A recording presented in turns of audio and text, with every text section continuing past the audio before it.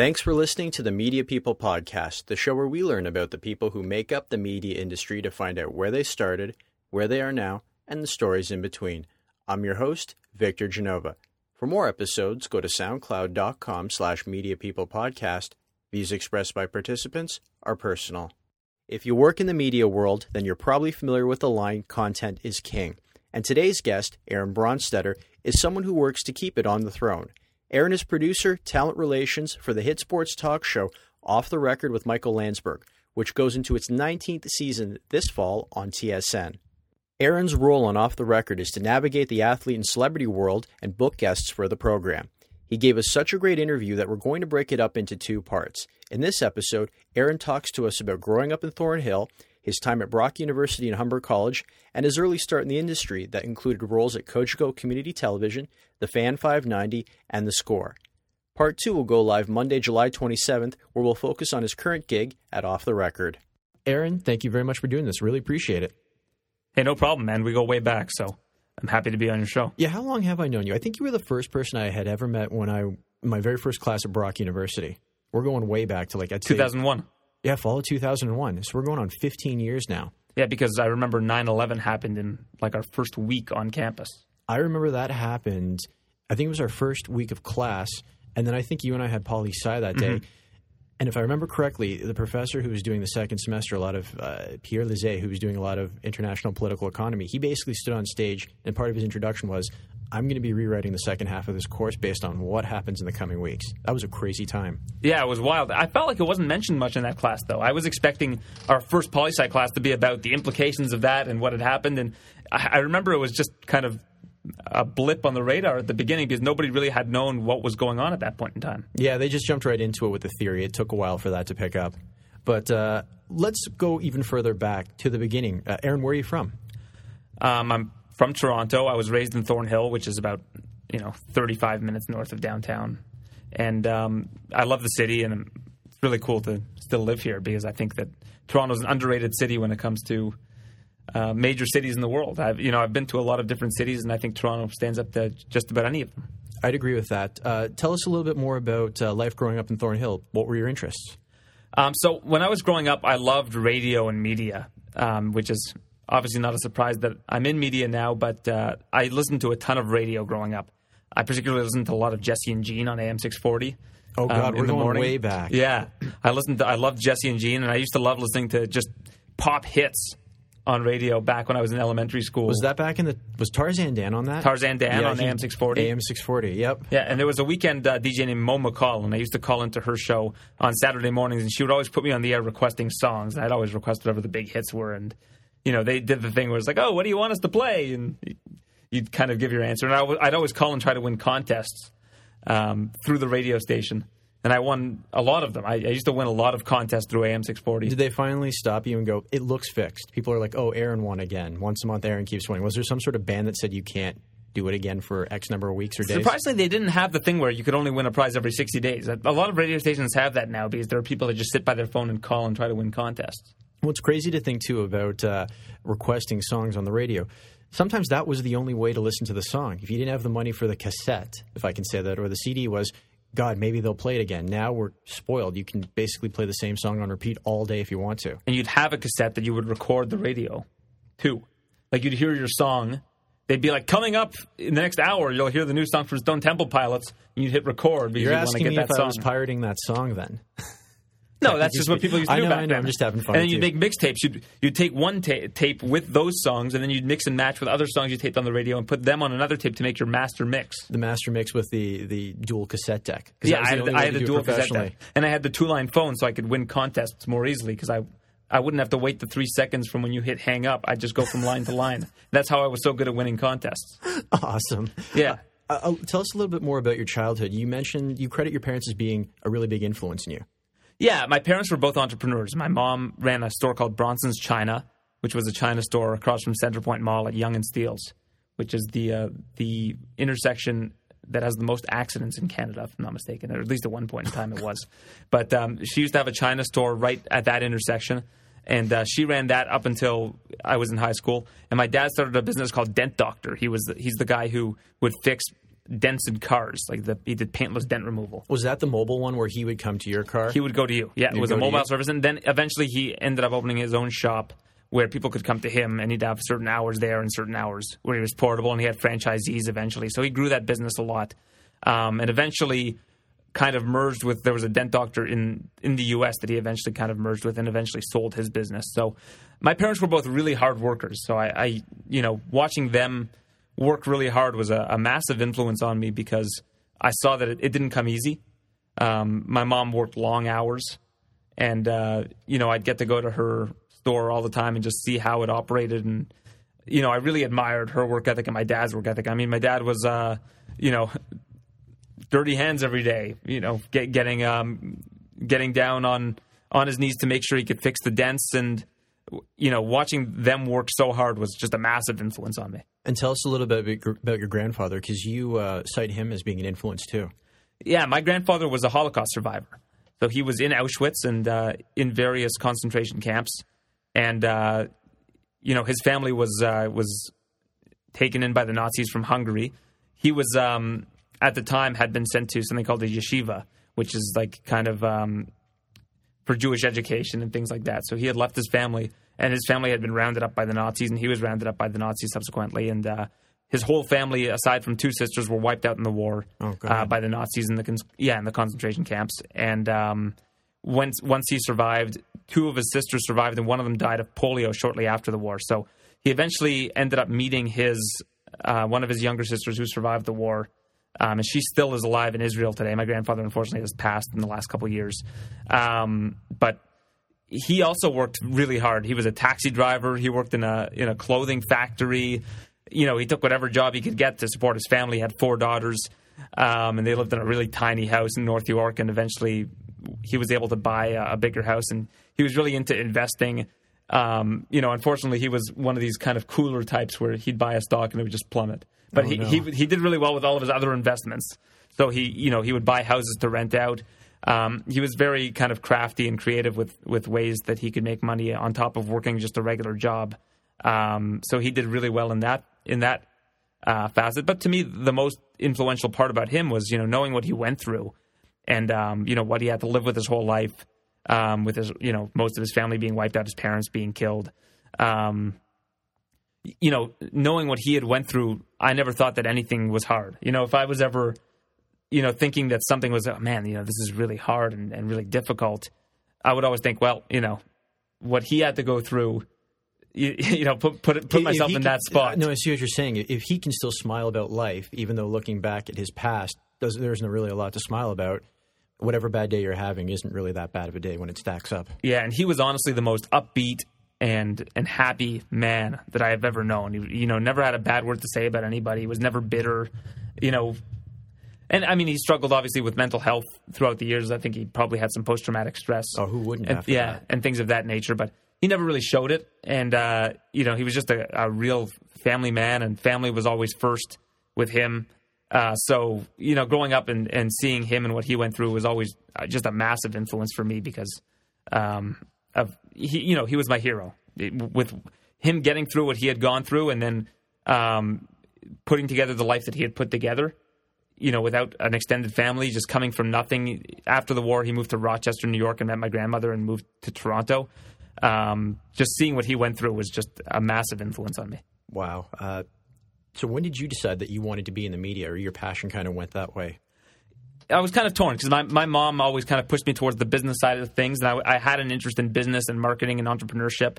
But I also always had an interest in media. And when I was a kid, I go back to calling Mo McCall on the weekends because one day she said, "How about you and your friends come down for a tour of the radio station?" And to me, that was the greatest thing ever. That's crazy. Yeah. I had always romanticized what the radio station would be like, and to get to go and see all the different studios and watch people do their shows and even sit in a studio like the one we're sitting in right now where, just like a little post-production studio, that to me was the coolest thing. And I had a couple friends from elementary school come with me. And I don't know how interested they were, but, if you're a kid, everything is cool. Everything is way cooler when you're a kid than it is when you're a jaded adult. Well, you're staring at that microphone in the booth and you're going, that microphone is going to reach thousands and thousands of people. That's what people talk to you about. That's how you come out on the other side of their speakers or their stereos for the most part. Yeah, and I thought that was unbelievable. So when I did that, really, I wanted to be a DJ like the ones on that station. I wanted to be like, you're coming up in the next hour. We've got some Hall & Oates, and we've got some The Pretenders will be, coming up. And if you're the sixth caller through right now, you'll win tickets to the Toronto Maple Leafs game. That's always what I wanted to do. But eventually, I saw the industry change. With Clear Channel in the U.S. And all the shows going into syndication, it didn't seem like a viable living. And I listen to Howard Stern a lot, and Howard Stern is very jaded on the industry and how much it changed. And I saw how much he had to struggle to get to where he was, and all the BS that he had to put up with. And I've kind of realized that eventually it wasn't for me. I still have a strong passion for music. When we were at Brock together, I was the music director at CFBU, which was the campus radio station. And I saw the red tape just being on the board of directors there that we had to go through with the student union and even internal squabbles. And I realized that, that wasn't the life that I wanted. And, I did broadcasting in university as well, which I think we'll get into a little bit later on. But just I realized that media was where I wanted to go. I really wanted to be either on the air or behind the scenes in media and just be in this world in some facet. Well, and that's where we got to know each other because we were both in the communications program at Brock University. But you jumped right into the got into the hands-on experience right from the start. Tell us about your time at the Brock Press. Yeah, it was orientation day, my first week at university, and my goal was to seek out any different media that was available on campus. So I went to the Brock Press, and I wanted to volunteer there right away. I went to CFBU, which was the radio station at Brock. It still exists today. And I wanted to volunteer there. And I just wanted to jump in with both feet. To me, I wasn't a good student in high school. Maybe that's why I ended up at Brock. But and I love Brock University, and it's really expanded a lot. But at the time, Brock was an easy university to get into. Now, not so much. Now it's really upped its profile, and the campus. I haven't been there in like 10 years. I've heard it's dramatically different. I was there a couple of years ago. There's like 4 or 5 buildings that weren't there when we were there. And Brock is an awesome university. So I'm not trying to slag Brock, but Brock also at the time had the best communications program in Ontario, and that's why I wanted to go there. Communications is what I wanted to get into, and I kind of had a misconception of what communications was. I thought communications was about getting into media and all of that, and it is to an extent. You learn a lot about media and media policy. But there's a lot of that Marshall McLuhan theory stuff applied to it as well. Yes, communications theory as a whole. And that stuff I wasn't ready for, but I really enjoyed learning about it. I thought it was really cool. And then there was the business end of things because I took business communications, so I did a lot of different business courses. But, at Brock, I really just wanted to get my feet wet and do as much as I could. I really wanted to get involved on campus with as much as I possibly could because with high school, I kind of coasted. With university, I thought of it as a second opportunity for me to reinvent myself and really, my parents paid for my university. I was very lucky. I didn't have to carry any student loans. And I felt like I really owed it to them to not screw around on campus and not do anything that would, that would be a wasted investment for them. I thought that they were investing in me, and that was important to me. I really wanted to make them proud. So when I went to university, I wasn't all about partying, and I went out and I you got partied. to. I was right there with you. Yeah, but I wasn't someone who jeopardized my education. I wasn't someone who was willing to make my education come second to the university experience. But to me, the university experience wasn't about going out and partying exclusively. It was about becoming involved on campus and doing as much as I could. I ran for student union office, and I ran.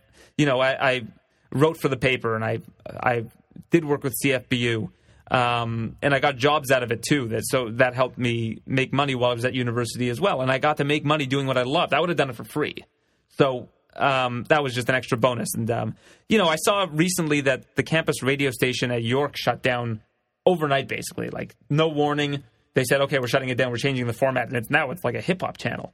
That's just I don't even know if it's run on campus anymore. And I was like, I thought it was crazy that they were able to just kind of railroad all the students. But to me, the worst part about it is students won't have the opportunity to volunteer at that station and get their feet wet and learn about how media works, what it's like to be on air. And to me, that's part of the university experience, and that's not there anymore. Let's talk a little bit about your time at the Brock Press. You wrote for Marginalia. Tell everyone what Marginalia was. Yeah, Marginalia was the weekly humor page. It was a full page dedicated to like comedy, and I loved that because I got to just be creative. I was basically given the keys to the car and was told to go. So, I did that, and I just loved coming up with different ideas of what I could do every week. And a lot of it was just I was sitting in lectures, and I'd have my notepad with me, and I'd just kind of jot down things. But is that a difficult thing to write for? Because comedy is one of those things where people really viciously judge. You never hear anyone say, oh, that movie was too scary in a negative context, but they'll say, well, that wasn't funny enough. Did you kind of find that you had to keep your guard up while you were writing that? It's actually the opposite, because I approached it with the attitude that if I found it funny and a couple of people found it funny, even if it was 10 people, that was good enough for you? That was good enough for me. And I didn't get a lot of criticism at all for that, because I'm not sure how active, the audience was for the Brock Press. We didn't get a ton of letters about the humor page. But to me, the challenge was, if you're a writer for a newspaper, let's say you're a business writer, you can kind of chase stories and you have your beat and you can follow that. With humor writing, it was just like a blank canvas every week where I would have to come up with something. And the cool part about that is it was like, well, we can't not publish the page. So I had to have something. And I think that stayed with me throughout my career. To me, I never take no for an answer when it comes to things. There has to be something at the end of the day. I can't rest on my laurels, and that falls under what my job is now. The show must go on. And I think I learned a lot of that from writing for Marginalia and having to come up with a humor column every week. Because, you had a deadline. I had a deadline. You had to put it up. And I couldn't rely on anybody but myself. You mentioned earlier on that Brock paved the way to a number of different jobs for you in the media. Let's talk a little bit about your gig with Cogeco. Yeah, Cogeco, that's a fun one because I was always a massive sports fan, especially basketball. So when I was there with the Brock Press, I would cover some basketball games. I would also write sports stories, and I write art stories and things like that on top of doing the humor page. So I was assigned to the Brock game, and I would go and I'd write and I'd interview some of the players and the coaches. And it was kind of daunting at the time as someone in university. Like, I didn't have the same confidence I have now to just approach people and ask questions. But I was sitting there front row one day on press row, and the play-by-play guy for the Brock women's basketball team didn't show up that day. He just didn't show up? I don't know what happened. I don't know if it was winter and they got stuck in traffic, because some of them would commute from Toronto. Okay. So the guy from Cogeco went up to the person who was the sports information officer for Brock. I think his name was Sean Whitehead. And he said, Sean, can you call this game? And Sean was like, well, I got to do my stuff here, because he was also the arena announcer. So he'd be like, checking into the game, number 5. Throwing T-shirts into the audience, things like exactly. that. He had to handle all of that because, the budgets for these athletic departments at Canadian universities aren't massive. So I said, I'll do it. And he goes, okay, you know all the players? I said, yeah, I'm writing about the team. I've always wanted to do this, so I'd love to try it. And he goes, okay, go ahead. And from there, I was like their guy. I took over doing play-by-play for basketball because I guess the guy didn't want to come in from Toronto anymore. Well, did they fire him? And did he just never show up again? It wasn't a paid gig. It was community TV. So I did it for free, and I loved it. Every week I would call. I was living on right near the campus. So I would just drive in, and I would call all the basketball games. And sometimes I'd call the men's basketball games if the guy who did play-by-play couldn't show up because he was coming in from Toronto also. I think he worked at Sportsnet at the time. And sometimes he'd say, okay, we need you to do the women's and men's games. And I was on cloud 9. This was what I wanted to do at the time. I remember that. And you even did that after graduation, didn't you, as well? I would come back from Toronto. I would come back from Toronto and drive and do it. And I still would have continued with it probably if it wasn't for how quickly I got a full-time job out of university. Well, out of college, I guess. And I did it at Humber as well. Nice segue. Tell us about your time what did you study at Humber? Journalism. I did postgraduate journalism after I did Brock. Because for me, I had to make the decision about whether or not I wanted to go into marketing or I wanted to go into journalism. So after I finished at Brock, I did an internship in the summer at Cossette Communications in their creative department. Okay, yeah. Which is like, the current day Mad Men. A lot of people listening to this are very familiar with Cossette. Yeah, so I did an internship at Cossette. My mom works for Radke Films now. She's the CFO at Radke Films, and she had a connection at Cossette. And she said, can my son have an internship there? Because, I wanted to see if this was something I wanted to do. Because I was kind of torn. For postgrad, I applied for journalism and I applied for copywriting at Humber South. I got into all the programs. So I went to Cossette Communications and I did an internship there in creative, and I was just bored to tears. And I saw a lot of the people that were doing ad writing there and copywriting, the copywriters, it's a little bit romanticized because especially when you see a show like Mad Men, at the time Mad Men didn't exist, but you get to think, oh, I can come up with these awesome commercials. But what people neglect to tell you is you have to deal with the client side. So you can come up with the greatest commercial ever. Someone on the client side could be like, nah, you know what? I just want someone walking to their car and driving it down the highway, and we just list the safety features. And you're like, well, yeah, but I have this awesome ad idea. And they'll be like, nah, that's not going to work for us. Sorry. I've been in some of those meetings before. I know you. I can empathize. I just didn't want that. Like, I didn't want to have any job that would stifle my creativity. So I decided to do journalism, and I went to Humber. And I love Humber College. I had a great time there. I thought that the big difference between doing post-secondary education post-grad education at a college versus going to a university is basically night and day. Like, university is all theory, and you kind of have to create your own opportunities to do any sort of extracurricular stuff with the media. Here it was completely different. It was like, okay, you're going to host news updates at this time on the radio station. You're going to go and you're going to cover this event downtown for the newspaper. You're going to write a column for this magazine. You're going to write a long-form piece for this magazine. This is going to be your assignment. You got to do some on-camera work here. It was like they throw you right into the fire. It sounds like if you're not very passionate about it right out the door, you fall off pretty quickly from the program. 100%. I could tell from when I was there who was going to be in journalism afterwards and who wasn't. You could tell within the first couple of weeks. And we had this great professor named Ken Becker, who unfortunately was let go from the program a couple of years ago, which I don't really understand. And he was like this corporal. Like, he was like, no, fix this. This sucks. He would rip up people's work. He'd rip it to shreds. I think he made a grown man cry in the class that I was in. That guy was out of the program within weeks. And that's fine. And like, I think that is fair game. Like, if you're going to be, you want to be realistic with people if they're going to be doing journalism, because you don't want them to embarrass themselves. Yeah, you don't want them to submit bad work. You want them to succeed, and some people won't succeed, and some people will. So, and the crazy thing too, not to cut you off there, unlike, say, for example, university, where maybe lawyers or businessmen will eventually become the figureheads of companies and it will get connected back to them. You're Aaron Bronsteter from Humber. You're on air. You're literally representing Humber and that program right there more than anything else. So that program lives or dies with you. They don't want any phonies out there. Yeah, and they want people to get jobs also. I mean, that's the big thing for them is they want good people to get good jobs. And they do a great job of setting people up for success in that regard. And with Ken, the ultimate compliment for me was, I was doing my first year there, and he does this thing where it's like they have an arboretum at Humber, like a kind of a park area with water and flowers. And we're talking about the North Campus, right? North Campus, yeah, in Rexdale. So he says, okay, we're going to walk to the arboretum. He's like, a car just drove into this river. I'm the police officer. What are some questions you have? And I asked a couple questions. I then proceeded to take off my shoes and socks, roll up my pants, and walk into the water and start taking pictures with an invisible camera that I had with my hands. And he goes, "What are you doing?" And I go, "I'm taking pictures. I want to get the best possible pictures for this article." And he gave me this cockeyed look. And the next year, apparently, he did the same assignment.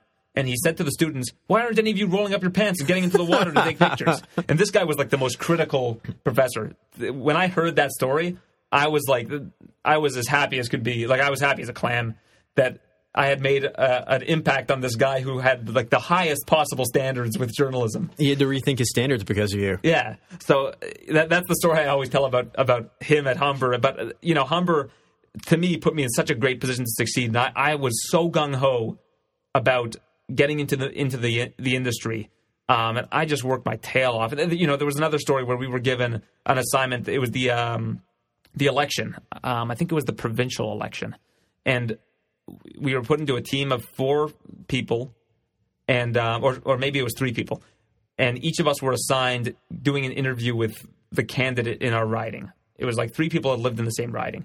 So I was given the Liberal candidate, who was the incumbent. Another person was given the conservative candidate. Another person would give the NDP candidate. So it was the day that we had to hand this in, and one person in my group goes, "I wasn't able to get an interview with the candidate." And I go, "What do you mean you weren't able to get an interview with the candidate?" She goes, "Well, they wouldn't return my calls." And I was like, okay. I went online. I found a bunch of numbers from that office, and I called and I said, I need to speak to this MP, this candidate right away, the Conservative candidate. And they go, well, what's it regarding? I go, I'm writing a piece about them for the newspaper. You guys have been dodging my calls, and I'm going to write the article one way or another. So, oh, nice. Yeah, so it would be better if I could speak to them. I'm not looking to paint them in a negative light. And they were like, okay. I said, I'm writing for the Humber, whatever the Humber newspaper was called. And I got him on the phone within 10 minutes and did the interview. Nice. And, I didn't have to say anything to that person. We handed it in. But to me, like, that was just my attitude. I was like, I was not going to fail. By any means necessary, we had to get that interview. Do you spend 1 or 2 years at Humber? I spent a year and a half at Humber. And the reason why it was a year and a half is because midway through my second year, I got hired full-time at the Score. Oh, nice. So I basically went to my professor and said, I've been offered a full-time job here, and I'd like to accept it. I don't know if I'm going to get a diploma or not, but I'm going to have to leave the program. You can't. Yeah. You can't walk away from that. And they were thrilled that I got the offer. And that's good. They basically said, keep us posted on what you're doing. Write us some papers about your experience on the job, and we'll give you your postgrad diploma. This is the best bit of press Humber's journalism program could ever get. Because not only did it work for you, you got your job halfway through, and then they wanted you to continue in the program, and they worked around your schedule to make sure you graduated. Yeah, absolutely. So, I loved the experience at Humber. And I got that full-time job, and they were thrilled for me. They weren't trying to stifle it by any means. And getting a full-time job while you're still in college is hard to do. And I think they understood the magnitude of that. So tell us a little bit about your time at the Score. I spent a little bit of time there myself as an intern working in the media library years ago. And I tell anyone that will listen that the Score, we're going back to 2005, 2004, was one of the most magical places out there. How did you feel about it? The Score was awesome because it was a bunch of people that just loved sports, throwing stuff at the wall and seeing what stuck. And it's launched the careers of so many awesome broadcasters. That's true. You look at Adnan Virks on ESPN now and doing so much that he's hosting Baseball Tonight, occasionally hosts Mike and Mike. His ascent in the broadcasting industry is unbelievable. He's an incredible talent. Elliot Friedman now is with Sportsnet. Tim and Sid just got their own show at Sportsnet, and they were at the Score. Cabby was at the Score, and Cabby's here at TSN now. Martine Gaillard. Yep. Yeah, she got her start at the Score. I mean, I'm sure I'm forgetting a ton of heavy hitters that were at the Score. Bomani Jones had a radio show. Bomani Jones is one of the biggest personalities at ESPN now. James Cebulski, like you mentioned. There's so many great personalities that have come out of the Score. And John Levy was as good a boss as you'll be able to have. He's the person that owned the Score. Such a great, approachable guy and such a creative mind and willing to take risks. And it was just an environment that bred such great talent and such go-getters. Somebody could write a book on the crazy stories of things that happened at the Score. My Score story that I tell people it was the day the Leafs had signed Eric Lindros. We knew that he was going to be signed. We were waiting for the press conference. But you know how it is. You can only speculate. You can't make it official. And I forgot who it was again. I think it was Steve Kouleas. He said to me, he goes, look, we need 20 shots of Eric Lindros, 10 shots of him making great plays, and 10 shots of him getting knocked on his head, because we're going to be doing a debate as to whether or not this is an asset or a liability for the Leafs. And I remember when they actually announced that he had been signed, all of a sudden someone said, he signed, and everyone just scattered to their desks to start writing or doing everything. Like, I've been in the media industry since 2006, I want to say, 2005, if you count that. I've never seen any more magic than I have than when I worked there. Yeah, it's pretty crazy. It's like that here at TSN also. When news happens, we are like, everybody is like on top of it immediately. And it's crazy how hardworking people are here. Like, TSN is just, that's the biggest difference. You guys got 5 channels now. Yeah, but that's the biggest difference between TSN and the Score that I saw, was that just the organization. Just like, everyone here is so organized, and the structure is so unbelievable. Like, everybody knows exactly what they need to do at any given time. And like, the margin of error here is so low because of how diligent everybody is here. And, at the Score, I think it was hard because I don't think that it was as organized. I think that a lot of people were kind of flying by the seat of their pants a lot of the time. Well, some of the shelves I used to source beta tapes from were out in the hallway. Yeah. The media library would be like, I'd have to go out there and get a beta tape. I'd be like, really? Yeah. You just have this lying around there? And it ran out of a hotel. Yeah, it was. It was at the Hyatt now. Yeah, the top 2 or the bottom 2 floors of the Hyatt. No, third and fourth. No. When I was there, they didn't even have that. They just had one floor. Yeah, they had one studio. The fourth floor opened up when I was there. Okay, yeah, because they hadn't even painted the black on the outside. They didn't have that window. It was just white all around. You couldn't even tell the Score was there unless you went to the lobby. But tell us a little bit more about your time at the Score, what you did there. Well, at the Score, the way I got into the Score was I was an intern at the Fan 590. And a guy named Mike Gentili, who was producing Primetime Sports with Bob McCowan, he was working on that day's show, and I had only been there maybe a week or two at this point, maybe a little longer, maybe a month. And I walked up to him and said, "Hey, this great story just broke about Roger Maris. His family is saying that anybody who breaks the 61 home run record that he set, they're not going to consider the real record holder because of this is the steroid era in baseball." Okay. And he goes, "Can you? Do you think you can get someone from the Maris family on the phone?" I said, "Yeah, I can." And I said it just I had no idea. I didn't have any contacts. I had zero contacts at that point in time. I went on the internet and I found Randy Maris's number within like 3 minutes. Called him. He was booked. And Mike was like, "Wow, thank you." I said, "Mike, what time do you want him?" And he was like, "Okay, whatever, 4:15 or whatever it was." And I think later that week, Mike pulled me aside and said, "Hey, what do you want to do in this industry?" I was walking with him to Tim Hortons on the campus, and I said, "Well, I have a real knack for chasing guests, and I really I'm interested in it. I get a real rush out of it, and I really want to just be a really good producer in this business. I like working behind the scenes. I've done some on-air stuff, but I get more enjoyment out of working behind the scenes and elevating products." And he said, "Well, that's really refreshing because everybody who comes in here as an intern wants to be on air. None of them want to be producers." And I said, "Well, I think I could be on air, and but it's not really. I don't think I have as much passion as a lot of other people do. To me, it's not the be all end all. I just want to be in this industry and I want to make a difference." And that was refreshing to him. And about a month later, he got hired as the senior producer for Hardcore Sports Radio, which was the satellite radio channel that the Score was launching. So he said to me at some point, he said, "I'm going to try to get you hired there. I think you'd be a really good producer." And he was willing to take a chance on me. I had zero contacts at this time. I hadn't produced a single radio show. And with what you do, you need a pretty strong Rolodex, don't you? Yeah, absolutely. And he wanted to bring me on board.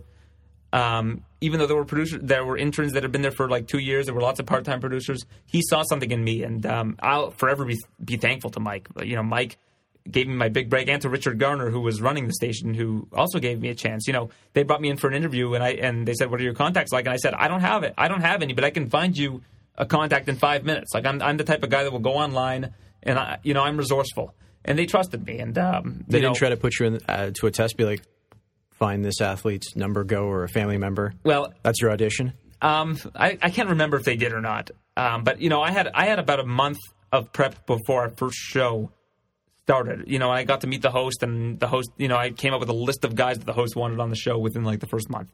And I was starting to book them I was booking them left and right. And I got into a groove, and I had this notebook. I still have it. It just has all these numbers in it, like numbers to people that would help me get that number. And I had a real knack for it. And I love it. I still love it to this day. I love chasing guests. It's my absolute passion.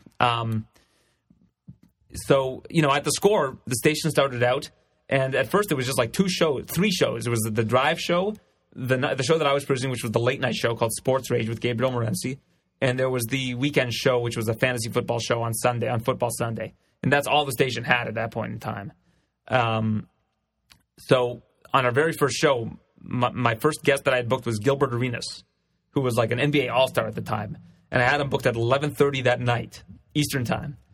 So when that phone rang, I didn't have his number. I had to rely on him calling in. Oh boy! When that phone rang at 11:30, I was on cloud 9. It was like a heavenly feeling, and I still remember that. Like if people ask me what my most memorable guest I've booked is, that's the one right there, and not because it's even close to the biggest name I've booked, but because that the feeling that I got when that phone rang for the first time can never ever be duplicated. We're going to stop right there, but come back next week, Monday, July 27th, where Aaron is going to dive into detail about his role on TSN's Off the Record. As always, you can catch up on past episodes at soundcloud.com/mediapeoplepodcast and follow me on Twitter @VicGenova.